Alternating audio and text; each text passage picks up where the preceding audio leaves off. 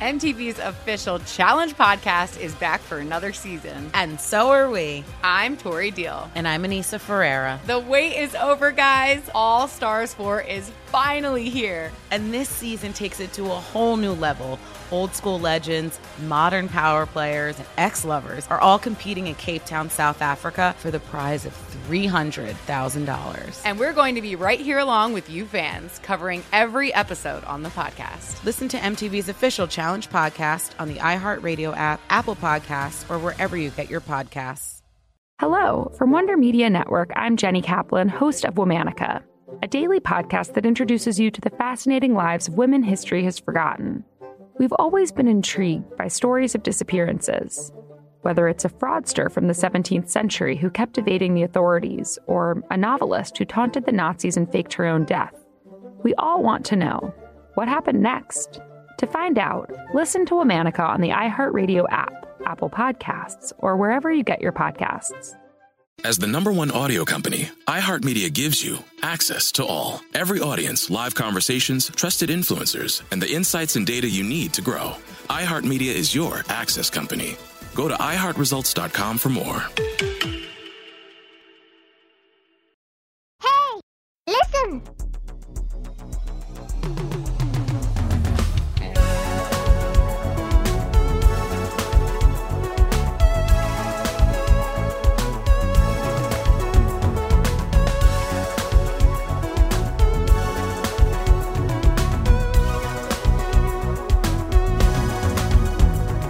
Hey, everybody. Welcome to another episode of 1Upsmanship. That's right. Go ahead and shake off that rain and put your jacket up on a hook and explore the empty house of content that we have provided for you, because today we're going to be talking about a very meaningful but very, can we say haunting up top, video game called Gone Home that was released in 2014. He gone home. He gone home. She gone home. She home. She gone Home? She gone. That's a reference for anyone who likes Chicago White Sox baseball. So enjoy that, all five of you. Gone Home. And I'm one of your hosts, Adam Ganser, and with me is my beautiful voice and text companion. Ooh la la, you can go home again. I'm Michael Swaim. Hi, shipheads. Hey, it's stuck. shipheads. It's sticking. You're all shipheads. Oh, so you like it now? You like this I like bit now? it. Okay, great. Okay. I think a group of 1Upsmanship fans should be referred to as like a float or a turd. Oh, a float of shipheads. Yeah. Yeah. A float of shipheads. I like a turd of shipheads. A turd of shipheads. Oh, okay. It's done. A big It old is done. sack of turds of shipheads. Yeah, that's what we're aiming for. Hey, Adam. Hey. Nice to speak with you, my friend, about video games. And there's a third voice. Let's chain the intros together. You intro me. I'll intro who? Me! It took me a second to realize that was for me to jump in, and I said me, and they still don't know who that is. Hi, I'm Vanessa Guerrero. Perfect. Welcome. Perfectly executed. Thank you. Longtime fans Yes, of and welcome. this podcast will recall that Vanessa has been on so many of our crucial episodes to this podcast. Maybe the ultimate shiphead, potentially She our might be. most frequent guest. Yeah. 100%. I might be One the of our- biggest piece of ship. One of our best gamer friends. Absolutely. I love gaming with y'all. Like, sincerely, I think from the first episode of 1Upmanship where we talked about Red Dead 2, I believe. It was either that or Fallout. But I was just like, oh, I'm never leaving either of you alone. We love having you. I think this might be another one of those episodes. I'm glad this is the one that you picked out of the list, which is how we often do this with guests. Like, hey, would you like to talk about?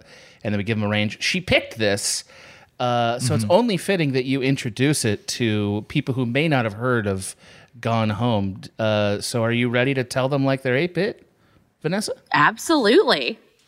In that case, we pass our first checkpoint, which means we've turned on a light and opened a door. It's but it's meaningful. It's meaningful. We'll explain. So in our first segment, Tell Me Like I'm 8-Bit, Vanessa, this is, if you could please, for the folks who may not know what Gone Home is at all from scratch, what are we going to be talking about today?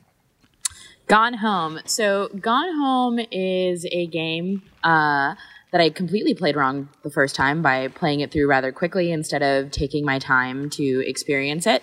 The reason for that being is that Gone Home is essentially what most people would refer to as a walking simulator, although that's deeply underselling it for the eventual story that it plays out. It's a walking simulator masquerading as a horror game, which is interesting because this is a game about a lot of people and the masquerades that they lead in their day-to-day life as you discover them.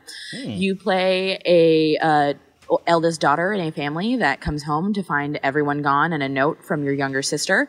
And you essentially move from room to room trying to figure out exactly what it is that happened and picking up pieces of information and using basically just the clues that you find, because there's nothing that really like activates or needs to be beat. You're just exploring to figure out what is happening with your family and what has happened to your family. In that sense, it almost plays like a virtual museum, although in this case, it feels much more like a mausoleum of something that happened. And it's a fantastic story exploring many deep, awful, scary feelings. And this is in the format of a big mansion in the middle of the woods. So everything is telling this is a horror game when it is not. Okay, it's not interesting. Yeah. Man, that's so exciting to me because I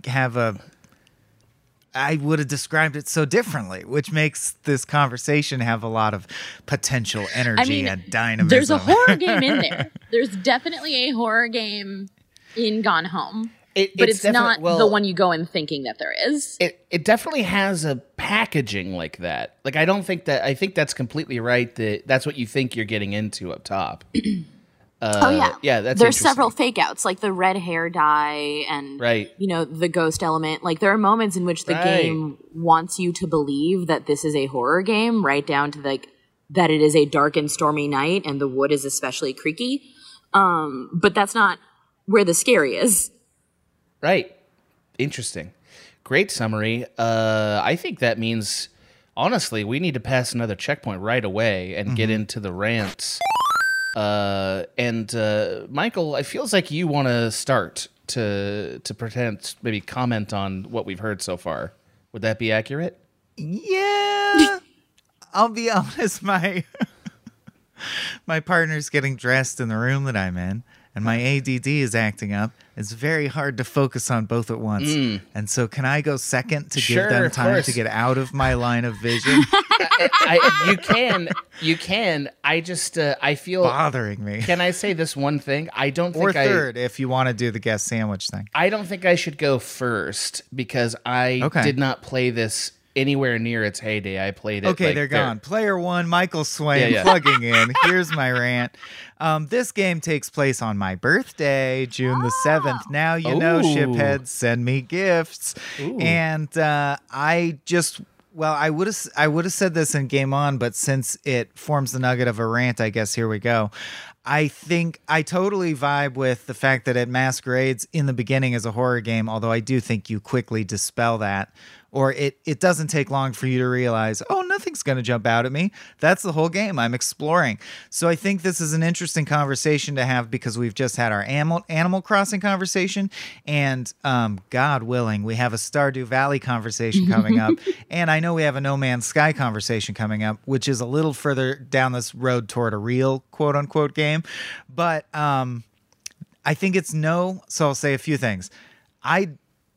It's interesting that you focused on, I do get scary feelings or emotions that are concerning or disturbing from this. I consider this the most tender, uplifting romance I've ever experienced from a game. Oh, definitely. Other than maybe The Last of Us 2 DLC, where they play squirt gun in the mall. That's that the first one. The Left one Behind. Yeah, Last of Us 1. Left Behind. Sorry, Yeah. The Last of Us 1 DLC, Left Behind. This is right up there with that for me, and is so much more simply composed that I think that makes it all the more impressive. And Yeah, it just I get swept away by the love story in this, which I think is really, really something unique. And I also don't think it's a coincidence that this sort of coincided with the rise of the popularity of escape rooms. Oh, yeah. And this game, I think, famously influenced things like What Remains of Edith Finch. And there was one other example I had in mind coming into this conversation, but it slips my mind now. But Anatomy? these games, I don't know that one. It's an itch.io game. Oh, great. I'm sure folks listening who know it get the vibe we're talking about. An exploration game or sort of a museum.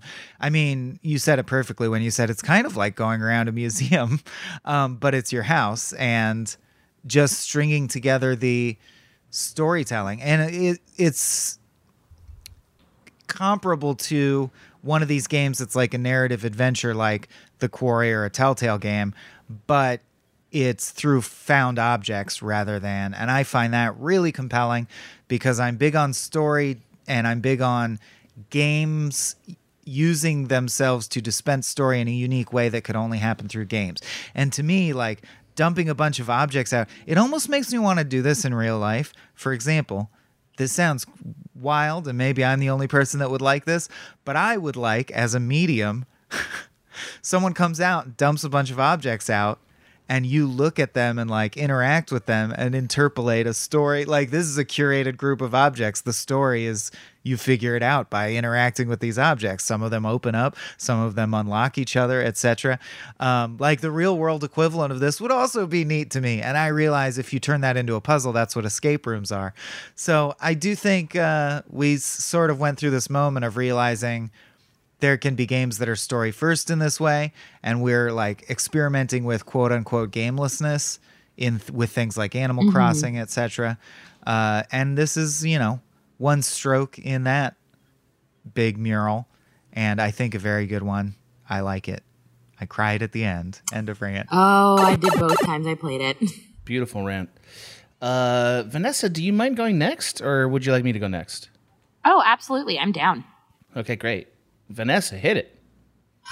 I think there's an absolutely gorgeous love story in this, but I think the reason why it feels so much like a scary story to me, and why I think it is a scary story to me is I play horror games from the perspective of like how a horror movie is, which is I'm the character from the point of view. So I have to have like the most empathy for whatever the person on screen is currently like feeling. And so I'm feeling this as like an older sibling returning home to her family, and she's been gone for a year. And there's something really terrifying about leaving your family and like living your own life. And this is also probably going to divulge more into like why I specifically find this scary, but like choosing you and then coming back to realize that a disaster has happened in your absence and you have you had no idea. And it's not so much just like the younger sibling feeling more and more isolated from everyone around her while she has this amazing romance happening, just parents and peers that don't quite understand her, but also like the parents and their marriage and how like the mother is having an emotional affair that no one really knows about, and then feeling legitimately angry at her when you find like a gift from that person and the matchbook underneath the bed and realizing she was indulging this, to like the relief of realizing that they're on a marriage retreat, and then the stomach drop of like, it's too late. It's too late. Our family is already irreparably, like, it's never going to be fixed ever again. And even just like seeing the layers of trauma that happens in terms of like what the father went through and like what is found in the walls. It almost feels like how trauma feels like a generational curse. How when it's like so seeped in that it lives in the wood like a blood stain, where it's like we're never going to scrub that out and we're always going to be reminded of it. So yeah, this game, both times that I played it, made me do big open mouth cry. Here we go. End rant. Open mouth cry. Tears just shooting out. Yeah. Yeah. Just splashing out of your, yeah, exactly. Great. Well, Adam Ganser, player 3, logging in. I just played this game for the first time about 6 months ago, maybe a little less. And also, I think it's fair to say, out of all three of us, I'm the person this should appeal to the least, right? I think that's fair to say, as like as a shooter, middle-aged white male type, you know. But sometimes you surprise me. Like I was streaming Return of the Obra Dinn the other day, and you said twice, "Man, this game looks really cool." And I'm like, "You think that, Adam Ganser?" Yeah. Well, I just want to say, so you never know. I do. I totally agree. I just want to say this game absolutely blew me away. Just totally blew me away. I loved it. And I mean loved it from probably the first like 20 minutes of it. We're like, what is this, man? Is this some horse shit that Swaim foisted on me? And then once I got on the scent of what this was about, like, man, this is one of my favorite love stories in a game. I totally agree with Mike about that. It's one of my favorite queer stories, period. Like, I'm trying to think. I was like this and like 6 Feet Under is another one that really stood out to me. And like, as a straight man, being introduced to these kinds of stories is really affecting. You know what I mean? Like, I think also the fact that it took place in 1995 sort of summoned me back to that time and remembering being a teenager at that time and thinking like, wow, from someone you like. Well, and just thinking like, wow, I was clueless about this reality back then. You know what I mean? Like, there were a lot of people like me back then who just wouldn't have seen this, even if it was hiding in plain sight. And that's kind of what this is. That's kind of what the game is that, like, there's all kinds of truths that are hiding in plain sight that you can't really see until you have to look for them. You know, and that's what's so great about it. It was very affecting. I streamed it. It was a perfect kind of game to stream because everybody is having the same experience together, and that's a really fun thing. This game is a great exercise in storytelling on two levels that make it unique. One is that text docs in general are a thing that games try to use to tell stories all the time, and typically relegate it to sort of the ancillary or lore piece of storytelling. Like, for instance, FromSoft games, that's what they do. Or even Skyrim, or some game like that, right? Where it's like, here's some bullshit about vampires that fits in the world somewhere. And you're like, okay, great. This game's like, nope, that's the only way we're going to tell the story. And it because they made that the primary way to ingest story, they really worked on the character of it, the voice acting of it, the way the things are written. All of it has a lot of meaning, and it was very effective. And it proves, I think, beyond a shadow of a doubt, that as an art form, video games can tell stories in a way that no other art form can. This is a game that proves that. It also has just strong art design throughout, even though it's like a 3-person team. Like, and by that I don't mean it looks awesome. Like, it's not a gorgeous game like Horizon Forbidden West. It's a really thought out, artfully constructed game. Like, everything you're looking at is carefully considered. The fonts are carefully considered. The floorboards are carefully considered. And you can feel it if you're looking for it. And that was rad. One other thing I just want to say, this indie game is also proof of why veteran storytellers are essential to us as artists. Because everybody on this game came from BioShock 2. And that was a really telling fact. Like, they all came from a great storytelling exercise, but for whatever reason, they're like, let's make our own little game studio and make an indie game. And they started with kind of a more sci-fi premise and then sort of boiled it down to something very simple and meaningful and told it really well. And I think you can tell, like, oh yeah, the experience was needed to be able to execute a game like this and to tell a story of this amount of maturity. And that is a thing that kind of warms my heart, because while I do think that, you know, we constantly need new storytellers, I also think it's nice to see what veteran storytellers can do when challenged. And that's kind of a fun piece of this game. So yeah, I really, really liked it. I can't recommend it enough to somebody who's like, I've played every Call of Duty and I want something else. Try this out, man. You know what I mean? Like, this is something that it'll be surprising and it will test your patience for a little bit. But if you get swept up, you're going to have a great 2 hours of your life. And it'll be a special 2 hours. By the way, yeah, it takes 2 hours and you can literally download it to your PS5 in like 90 seconds. Yeah, it's so rewarding, I think, if you like story at all. Like, it really does that. And that's my rant. Good rant, good plant, good God, let's grant some time for the ads, and then we'll be back. Sounds great. Let's do it.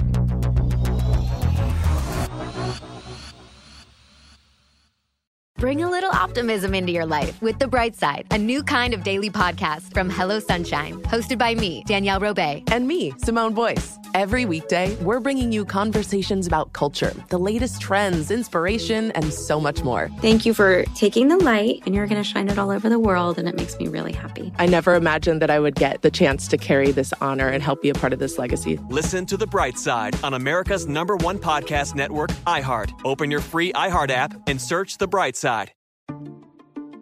Hello. From Wonder Media Network, I'm Jenny Kaplan, host of Womanica, a daily podcast that introduces you to the fascinating lives of women history has forgotten. This month, we're bringing you the stories of disappearing acts. There's the 17th century fraudster who convinced men she was a German princess, the 1950s folk singer who literally drove off into the sunset and was never heard from again, the First Nations activist whose kidnapping and murder ignited decades of discourse about Indigenous women's disappearances, and the young daughter of a Russian czar whose legendary escape led to even more intrigue and speculation. These stories make us consider what it means to disappear, and why a woman might even want to make herself scarce.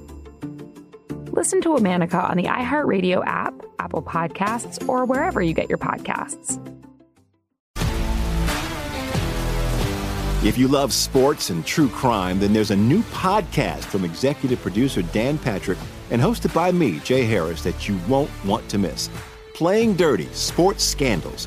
Each week, I'm squeezing the juiciest details from some of the biggest sports scandals ever. I'm talking Marcus Dixon, Olympic gymnastics, Cain Velasquez, salacious Super Bowl-level scandals. Join me on the dark side of sports by listening to Playing Dirty: Sports Scandals on the iHeartRadio app, Apple Podcasts, or wherever you get your podcasts.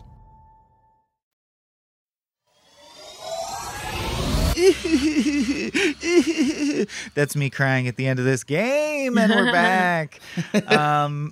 I'll kick game on, which is the segment we're in now, where we just chat off with this meaty slice. You guys, this game reminds me of an Elvis Costello lyric that goes like this: truth can't hurt you, it's just like the dark. It scares you witless, but in time you see things clear and stark. And I just want to shout out when Vanessa mentioned that the game starts scary and it has the floor creaks. That really, really resonated with me and sort of made me realize how much I think that there's a synergy between the fact that you start the game feeling a little scared because of the dark atmosphere and the dark and stormy night of it all, and then it slowly becomes, or at least for me, became familiar and felt like, oh, no, that's just the house settling. Like, that sound of creakiness doesn't scare me. Because I feel very safe. I know now this is not a game where stuff's going to jump out. Although how funny would it be if there was like a Five Nights at Freddy's fucking thing at the end? I would be so mad. That would be very fun. There is a formalist meta narrative going on in the way the game is played, and I think that's part of it.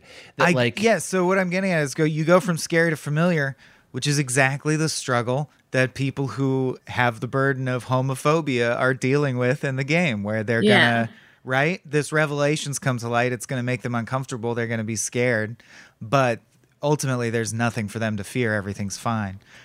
That's cool to me. That's right. And I think literally every character has that in this, right? Like even, like if I remember it's been 6 months, so I don't remember exactly how the romance story started, but if I remember correctly, even Samantha was sort of wasn't totally aware of how she felt for a while, right? Like she was, It was, they were friends and she came over to dye her hair, which is the initial this is a horror game because it looks like there's blood in the tub. Yeah. And it was like those initial moments of intimacy in which they both were like, so that wasn't an accident, right? And then the kiss happens. Mm-hmm. That's right. And they play Street Fighter after school and stuff. Yep. Because she was sick of being psycho house girl.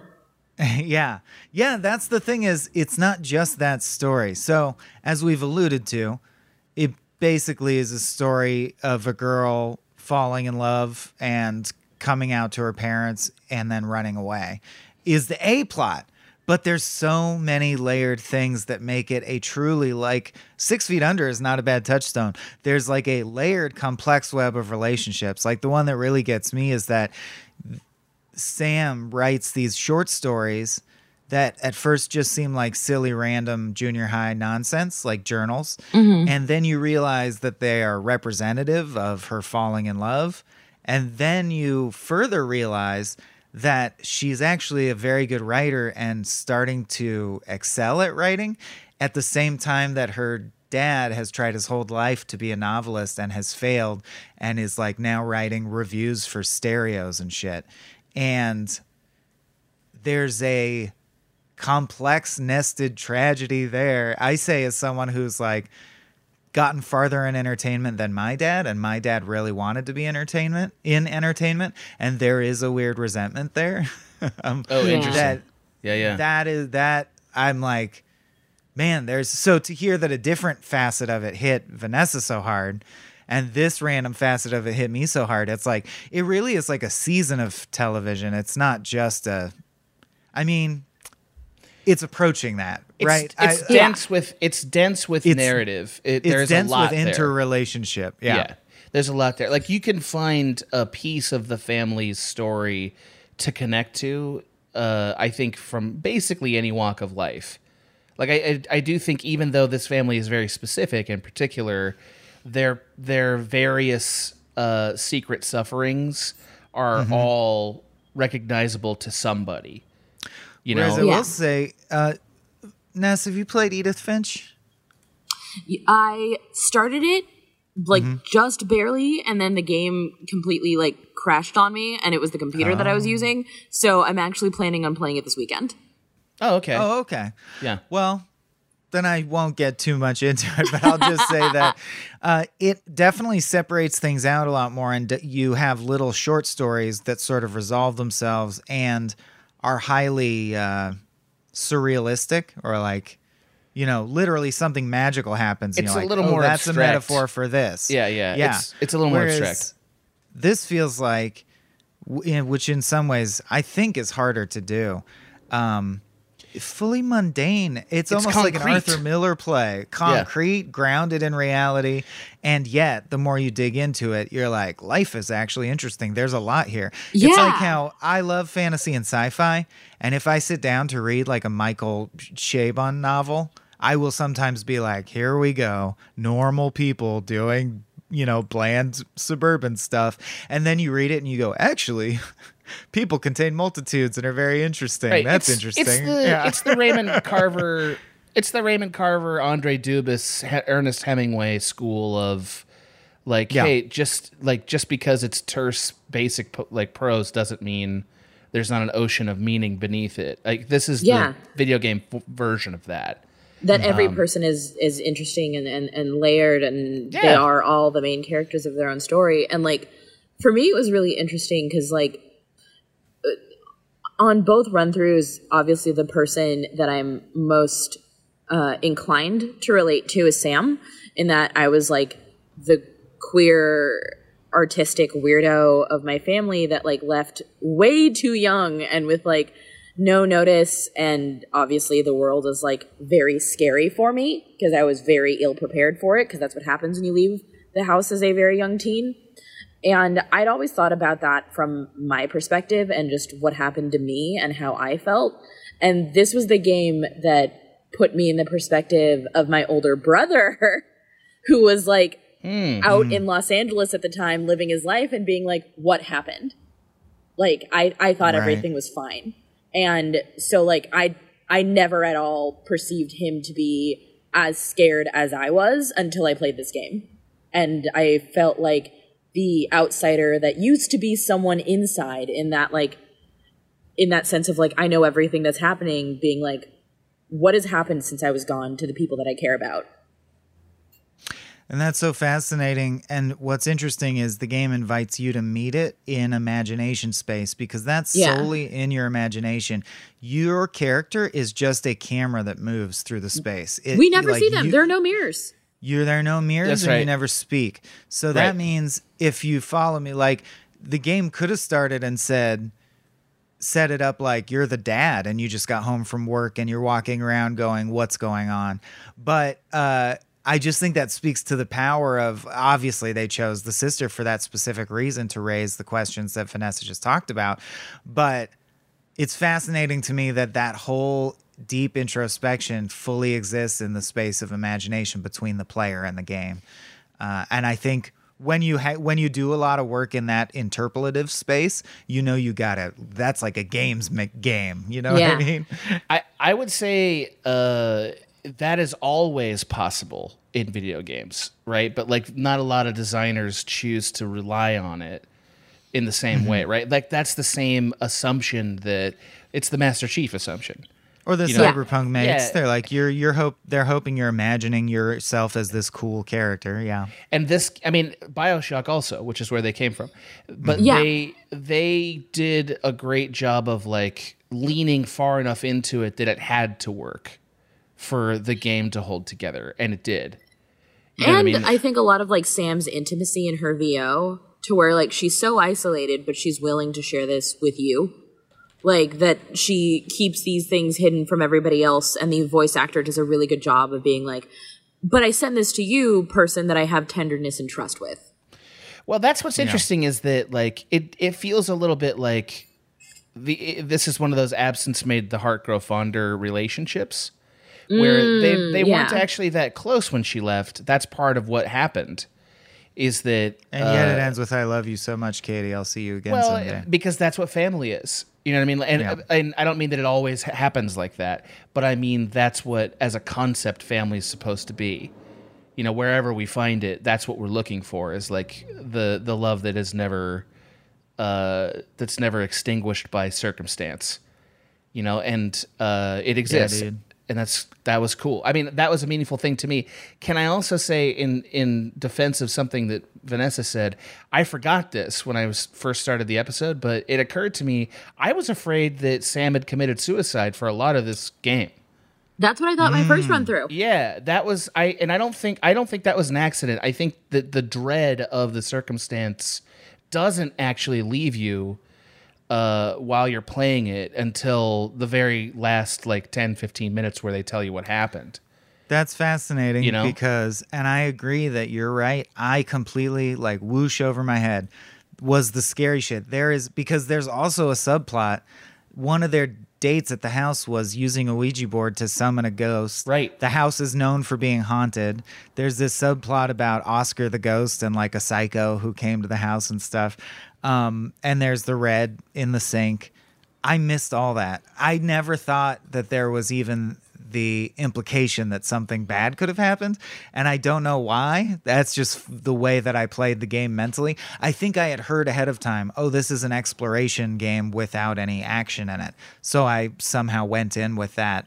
But it doesn't make it not there. All that stuff's definitely completely intentionally there. I felt dread on the level of like a Walking Dead episode, a Telltale game, where it's like, God, I hope nothing happened to Sam. I please don't have committed suicide. Please don't let that be what the story is. You know, that's exactly what I was thinking of initially before, like, I realized that she chose differently.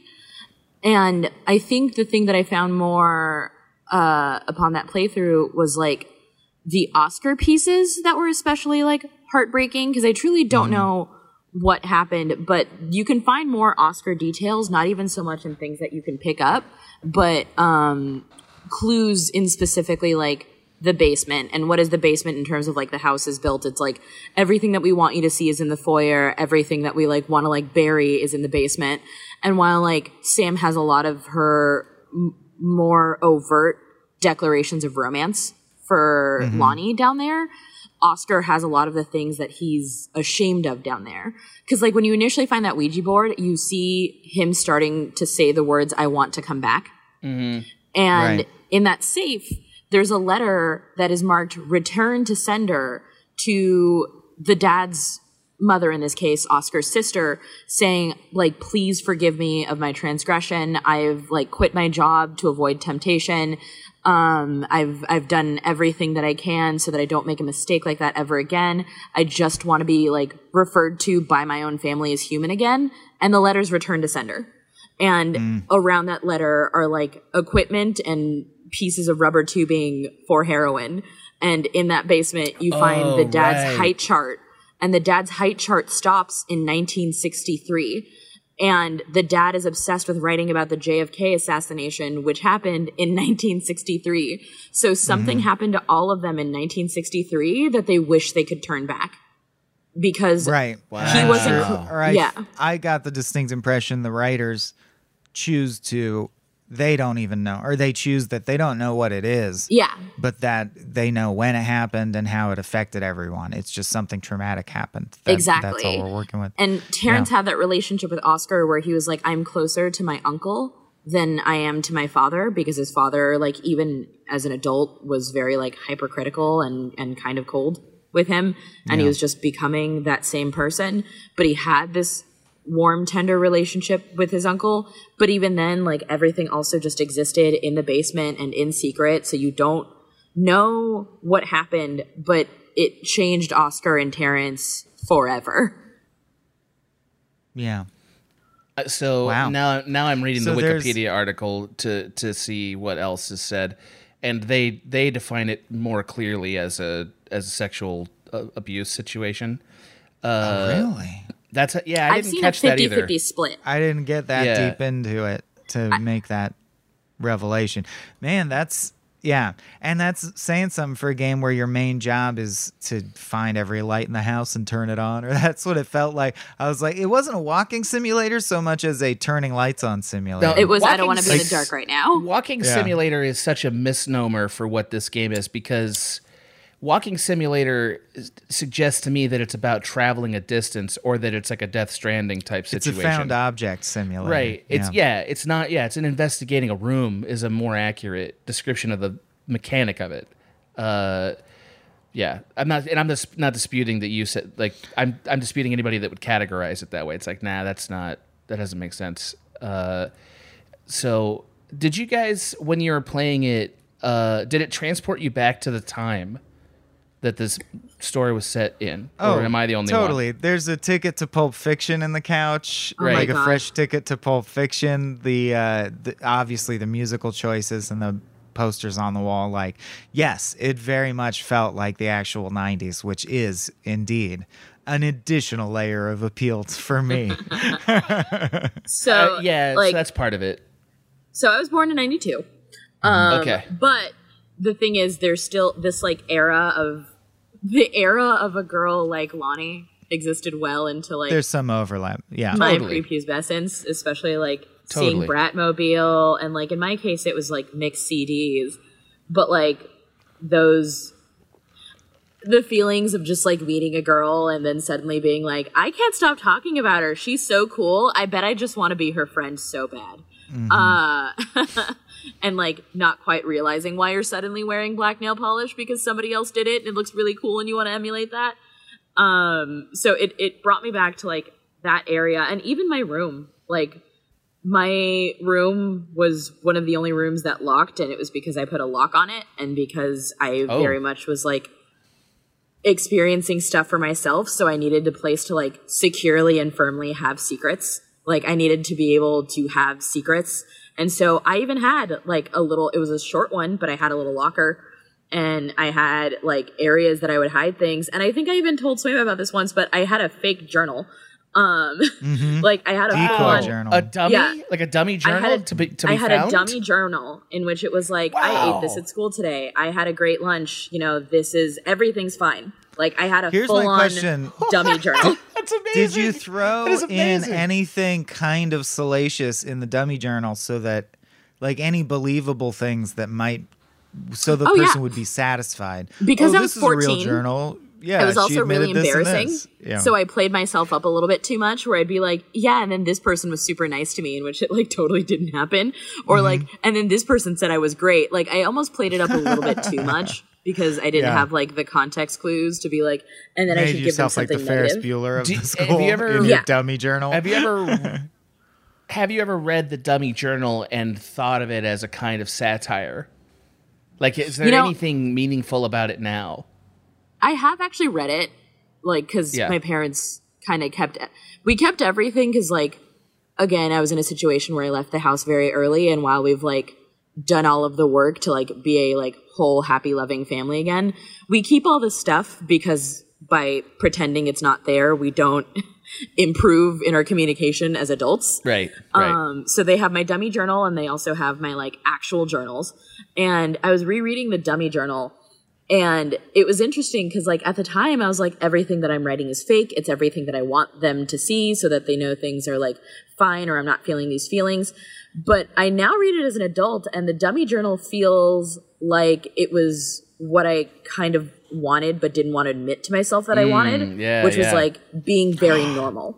The dummy journal's the real journal. The dummy journal was the real journal. The dummy journal is actually expressing something also, yeah. But wait, but that also is awesome as an artifact of a young mind. Like I love both journals for you know what I mean? Like, I think they're both interesting. Because they're both me. Yeah. Because, like, even the fake one was like, oh, I expressed a desire to be, like, loved and experience social interactions in a way that... It's a record of what you think like normalcy is. What I thought normal was. And, like, because it also had, like, honestly, and I say this with all love in the world, very foolish ideas that I had about how other people were living. I thought everyone's lives and mental inner workings were so much easier than mine. Like, I had this perception of, like, no one thinks these things about themselves. No one feels these things. Like, it was a very, almost like, I mean, in the way that every teenager is a narcissistic idea of suffering. Sure. And I thought everyone was having, like, the best time possible. So, like, the thing that I was cosplaying as, the normal, is something that, like, simply doesn't exist. Yeah, I mean, and that's also part of the suffering, right? That's what's being a teenager. Yep. I don't think everybody's I'm the only one.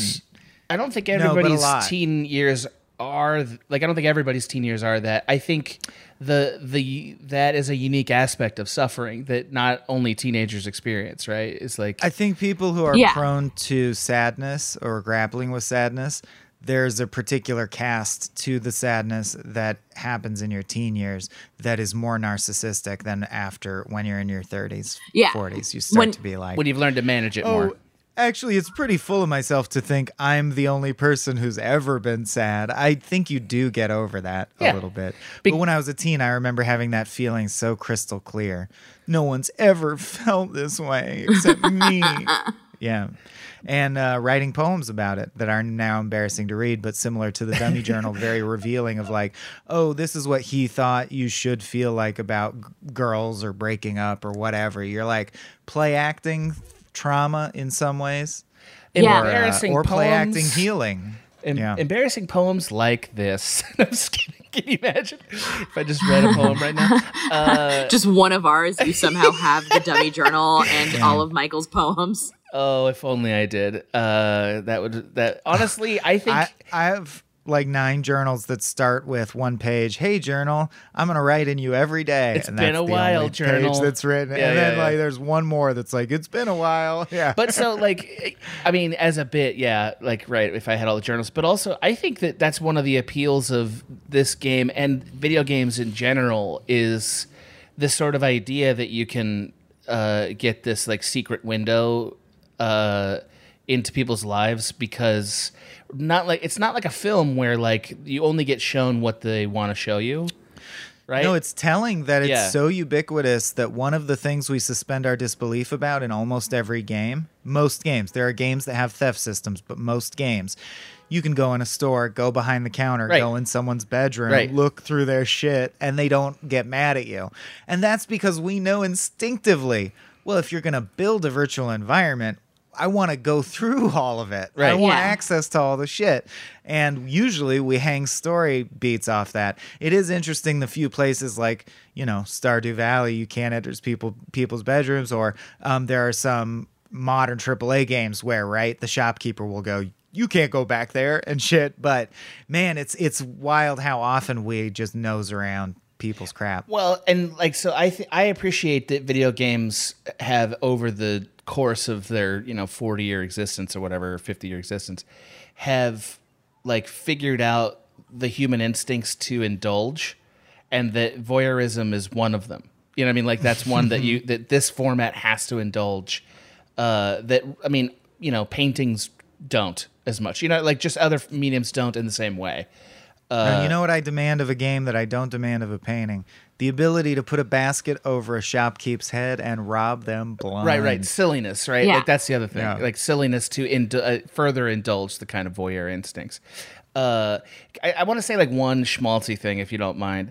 What's struck, I love you too, man. Well, I do love you both. But one thing that struck me about the 90s of it all is that like I was definitely transported in a way that was like, man, I was so unaware of how people my age who were dealing with this were feeling. Like that's a thing that I walked away from the game from. And that made me a little hopeful about the progress that's been made. You know what I mean? Like how different this story would have to be in 2022. I don't know, dude. But I don't know how different it will have to be in 2025. And that's the thing. I totally not why agree. we gathered here today, but I'm like, yeah, 1995 when gay marriage was illegal. Well, thank God that will never happen again. It's like, oh, totally. Jesus. I agree. So searingly relevant. It's upsetting. Of course it is. But also, like, I think there is, how can I say this? There was something a little uplifting about the fact that culture has shifted so much on this issue. The Supreme Court's issues aside, and I get that these are real problems. I'm not belittling them. No. It's 2 steps forward, 1 step back, Right. and you're talking about the 2 steps forward right now. I'm Both are trying true. to. Yeah, I'm trying to. Yeah. You know, especially as a cishet white dude who, again, was oblivious to this. Not oblivious that it existed, but oblivious to, like, hey, people next to me were dealing with this problem, and I didn't really see that. You know, I actually first became aware of these issues because my cousin Sam came out as gay and had to run away. Yeah. Which is really, But running away was like what people had really to do in the 90s. Like that was a common story. Yeah. They had to run away. You know, like they couldn't have a family anymore. You know, like, So, or like, anyway. Even in the case of like the 2000s where I might like relate more on the Lonnie end of like being from she described her mother being like kind of religious, and in my case it's not my parents but like the entire rest of the family and like the environment I was in, because like I came out the year Prop 8 was being proposed. Mold over. Where it was like a thing that like everyone around me like knew what it was and understood, because also like things like Queer Eye were a show, but it was very much like the era of you could do whatever you want over there. Like, you know, we're not going to be like as hateful as we are, but we very much are like, it was the do don't whatever ask, you don't want. tell Right. era. Yeah. Right. Exactly, because it was like that amount of time. Keep it secret. And yeah.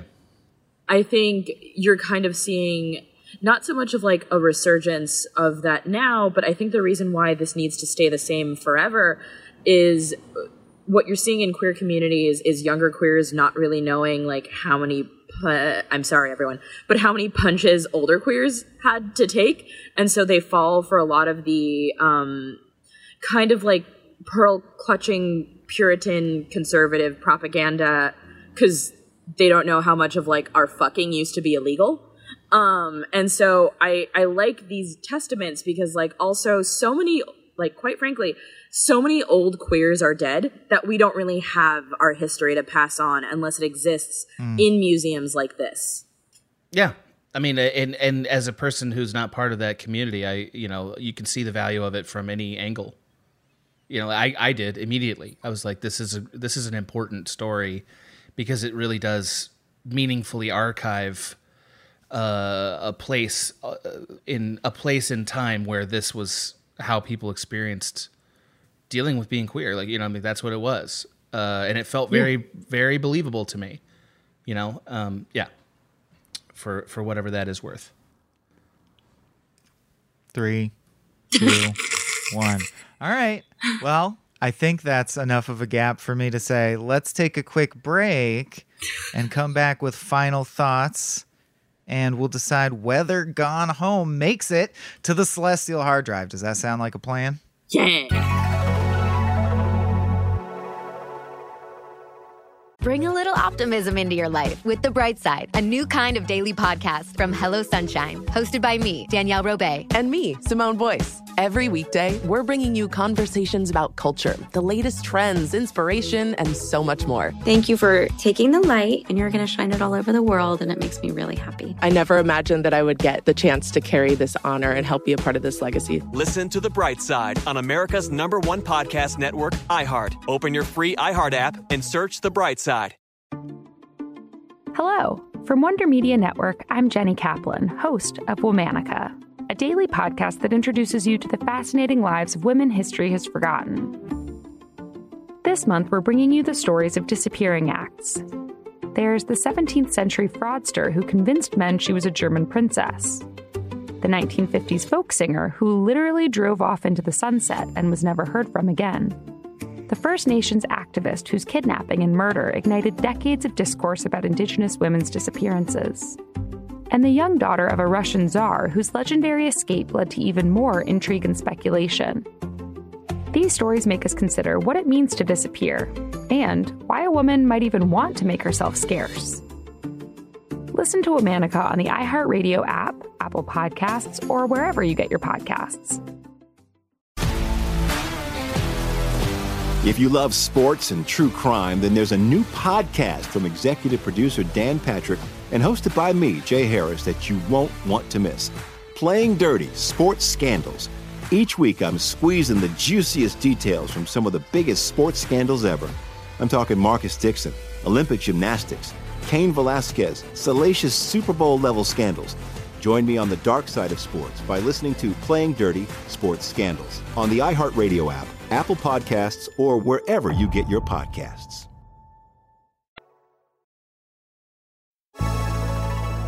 Okay, and we're back. Easy peasy.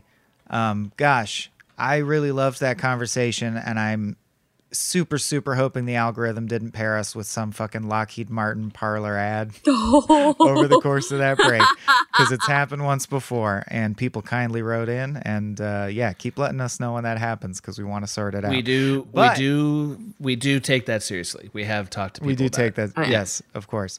But anyway, that brings us to basically the end of our show, but there's one important piece left, which is where we determine whether the game makes it onto a celestial hard drive that, as of this taping, is not yet full. That's correct. So this won't have to bump anything off, per se, that we will show to either the aliens or the angel-like beings that descend and whatever. Whoever you're trying to impress, basically. And I'll go first because I'm talking and I have the conch shell. Fair enough. And just say that over the course of this conversation, I changed my mind because I love this game very much, but discussing it with my learned friends has made me realize there were layers that I didn't even pick up on until today that make me appreciate it even more deeply.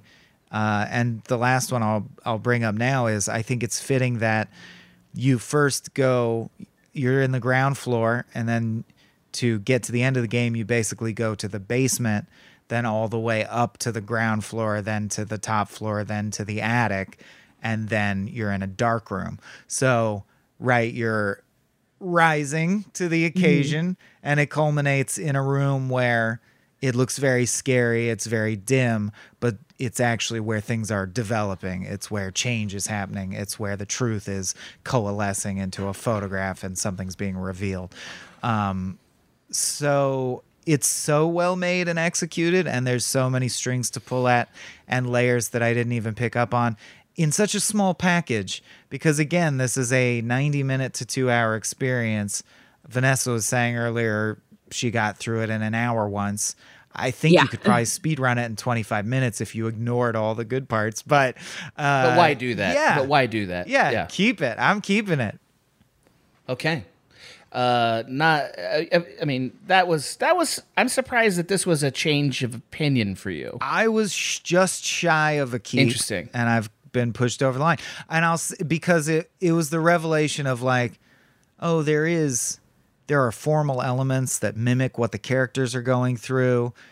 It really I only experienced it from one facet, but hearing that Vanessa really, and you, highlighted like different facets appealed to me, made me realize, oh, this isn't just a slice of pie, it's a whole pie. Like, or I don't know. There's more a lot to of pie this. to go back to. Yeah, there's more to this than I even gave it credit for. So it bumped me up to a keep. I think before it was like I really like this game, but I'm not keeping it, tug at my collar uncomfortably. Okay.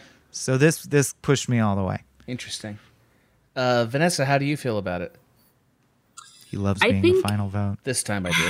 Hell yeah. I think, especially after that last conversation we have, I'm so much more in the camp of keep it because it's queer history in the way that like queer history has existed and continues to exist in the way that we have to like find it. It's why I love so much that it is set in the 90s, but it's a game that comes out now. So while there are like elements of nostalgia, it's also just like a slice of an experience from that time. And like obviously queer history is something that's constantly being omitted. We know Alan Turing is an incredible we know what happened to his mind, and we know why the Turing test exists. We don't know what happened to him in the end when we have those like frank conversations about him and why that happened to him.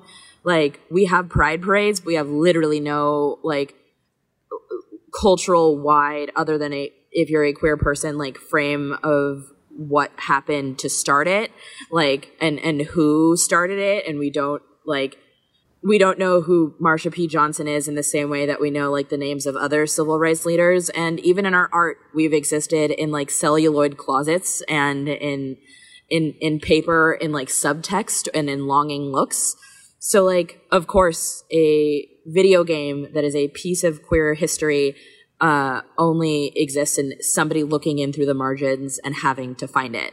And I think both this from like a storytelling aspect, but like if you're a young person that wants to know everything everyone before you did for you to exist now, I think this has to exist in your library. Great argument. Great argument. I want to add just a little more about this. I mentioned it, but we didn't talk about it much. This game is actually really great mechanically at making a rewarding reading experience. We said that, but like I've been troubled by a lot of games where they're asking me to read all this stuff, and I'm like, I don't want to fucking read all this. And I've been saying on this podcast, like, that's not storytelling. This game really challenges that. I played another game recently that we'll talk about on this podcast called The Outer Wilds that also challenged that for me. I think that when it's the ancillary or sort of secondary aspect of storytelling, it tends to not be very rewarding. For me, at least as a gamer, and I think for most gamers, like it's not the most emotionally rewarding way to get story. But this game shows how, when done right, it can be equally rewarding to any medium. And that is important for this medium. And more than that, I'm trying to think of other love stories that belong on the hard drive. You know what I mean? And there's not that many. Like, video games aren't really that good at doing love stories. There haven't been that many great love stories in video games. Not like movies, where I feel like they've really explored that in more depth. This is, I think, the best one I've ever played. I'm really struggling to find a better one where you actually get the full experience of it, the ups and the downs, the humanity of it. And I think that kind of deserves to be preserved. You know, I think for the reasons Vanessa said, but also for the reasons of, hey, human love is a thing that is really important in our art. And video games aren't that good at it. And this game is excellent at it. And and the mechanical pieces deserve preservation on the hard drive. So I'm definitely keeping it. Definitely keeping it. And I remember the big other one that came out around the same time that had a similar vibe and tried to tackle a lot of the same things was Firewatch. And I just think this is a lot stronger than Firewatch. Yeah. In terms of, if I was going to, I'm keeping one of the games that feels like this. You know what I mean? Yeah. Do we want to let Vanessa plug something? Is now the time for that to happen? I feel like, yeah, right? Yeah. I'm down. I mean, if we keep going, I'm going to tell you what I think about Tunic, and you don't want that. I do want that, just not today. Vanessa, where can people find you online, and what are you working on? You can find me under Ness with 2 S's, Guerrero on Twitter, and SNES Guerrero on Instagram. My podcast, Kicking and Screaming, is making a return after like a 2-month hiatus because, to be quite frank, I needed to take care of a brain for a little bit. And now that she's plump, she's squishy, she's hydrated, she's feeling not consumed by anxiety, that podcast will be coming back with our double impact basket case episode. And you can also find me on G4.tv every Tuesday on Vibe Check and every Wednesday and Sunday on Fresh Ink. And I think that's it. Yes. Really well done. That was like a Tell Me Like I'm 8-Bit in and of itself. Of me. Too bad she didn't save Sonic. You know, too bad Sonic's life wasn't at stake. He could still be alive. He died with the format change. He sure did. He's gone. That's why my podcast went on the hiatus. Sega CD. My brain was the sound of that track. But now it's back. Yeah, but now it's a Spiral Mountain. Nice. Well, that's all I got. Adam? All I'll say is that if you've enjoyed this podcast and like to hear Mike and I speak more about other things, you can go to our Patreon, patreon.com/smallbeans, where you can hear so many podcasts about so many topics, many of them including either one of us or both of us. We got podcasts about metaverses. We got podcasts about depression, about movies, many movies podcasts, by the way. We got podcasts about music, about the nature of friendship. The list goes on and on. We are here to entertain you. So go check it out. Please enjoy all the content we create. And if you feel like throwing us a couple of bucks, we'll be ever so grateful. We love you, shipheads. Work complete.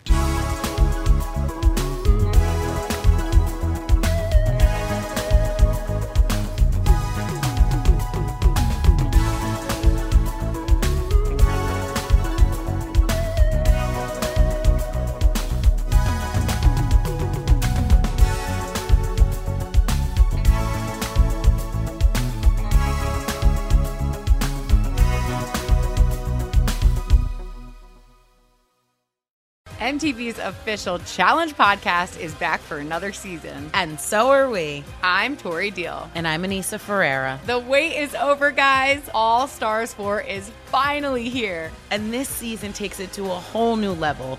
Old school legends, modern power players, and ex-lovers are all competing in Cape Town, South Africa for the prize of $300,000. And we're going to be right here along with you fans, covering every episode on the podcast. Listen to MTV's official Challenge podcast on the iHeartRadio app, Apple Podcasts, or wherever you get your podcasts. Imagine you ask 2 people the same 7 questions. I'm Minnie Driver, and this was the idea I set out to explore in my podcast, Mini Questions. This year, we bring a whole new group of guests to answer the same 7 questions, including Courtney Cox, Rob Delaney, Liz Phair, and many, many more. Join me on Season 3 of Mini Questions on the iHeartRadio app, Apple Podcasts, or wherever you get your favorite podcasts.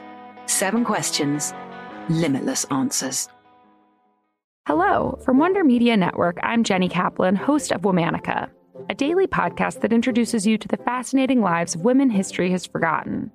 We've always been intrigued by stories of disappearances, whether it's a fraudster from the 17th century who kept evading the authorities, or a novelist who taunted the Nazis and faked her own death. We all want to know, what happened next? To find out, listen to Womanica on the iHeartRadio app, Apple Podcasts, or wherever you get your podcasts.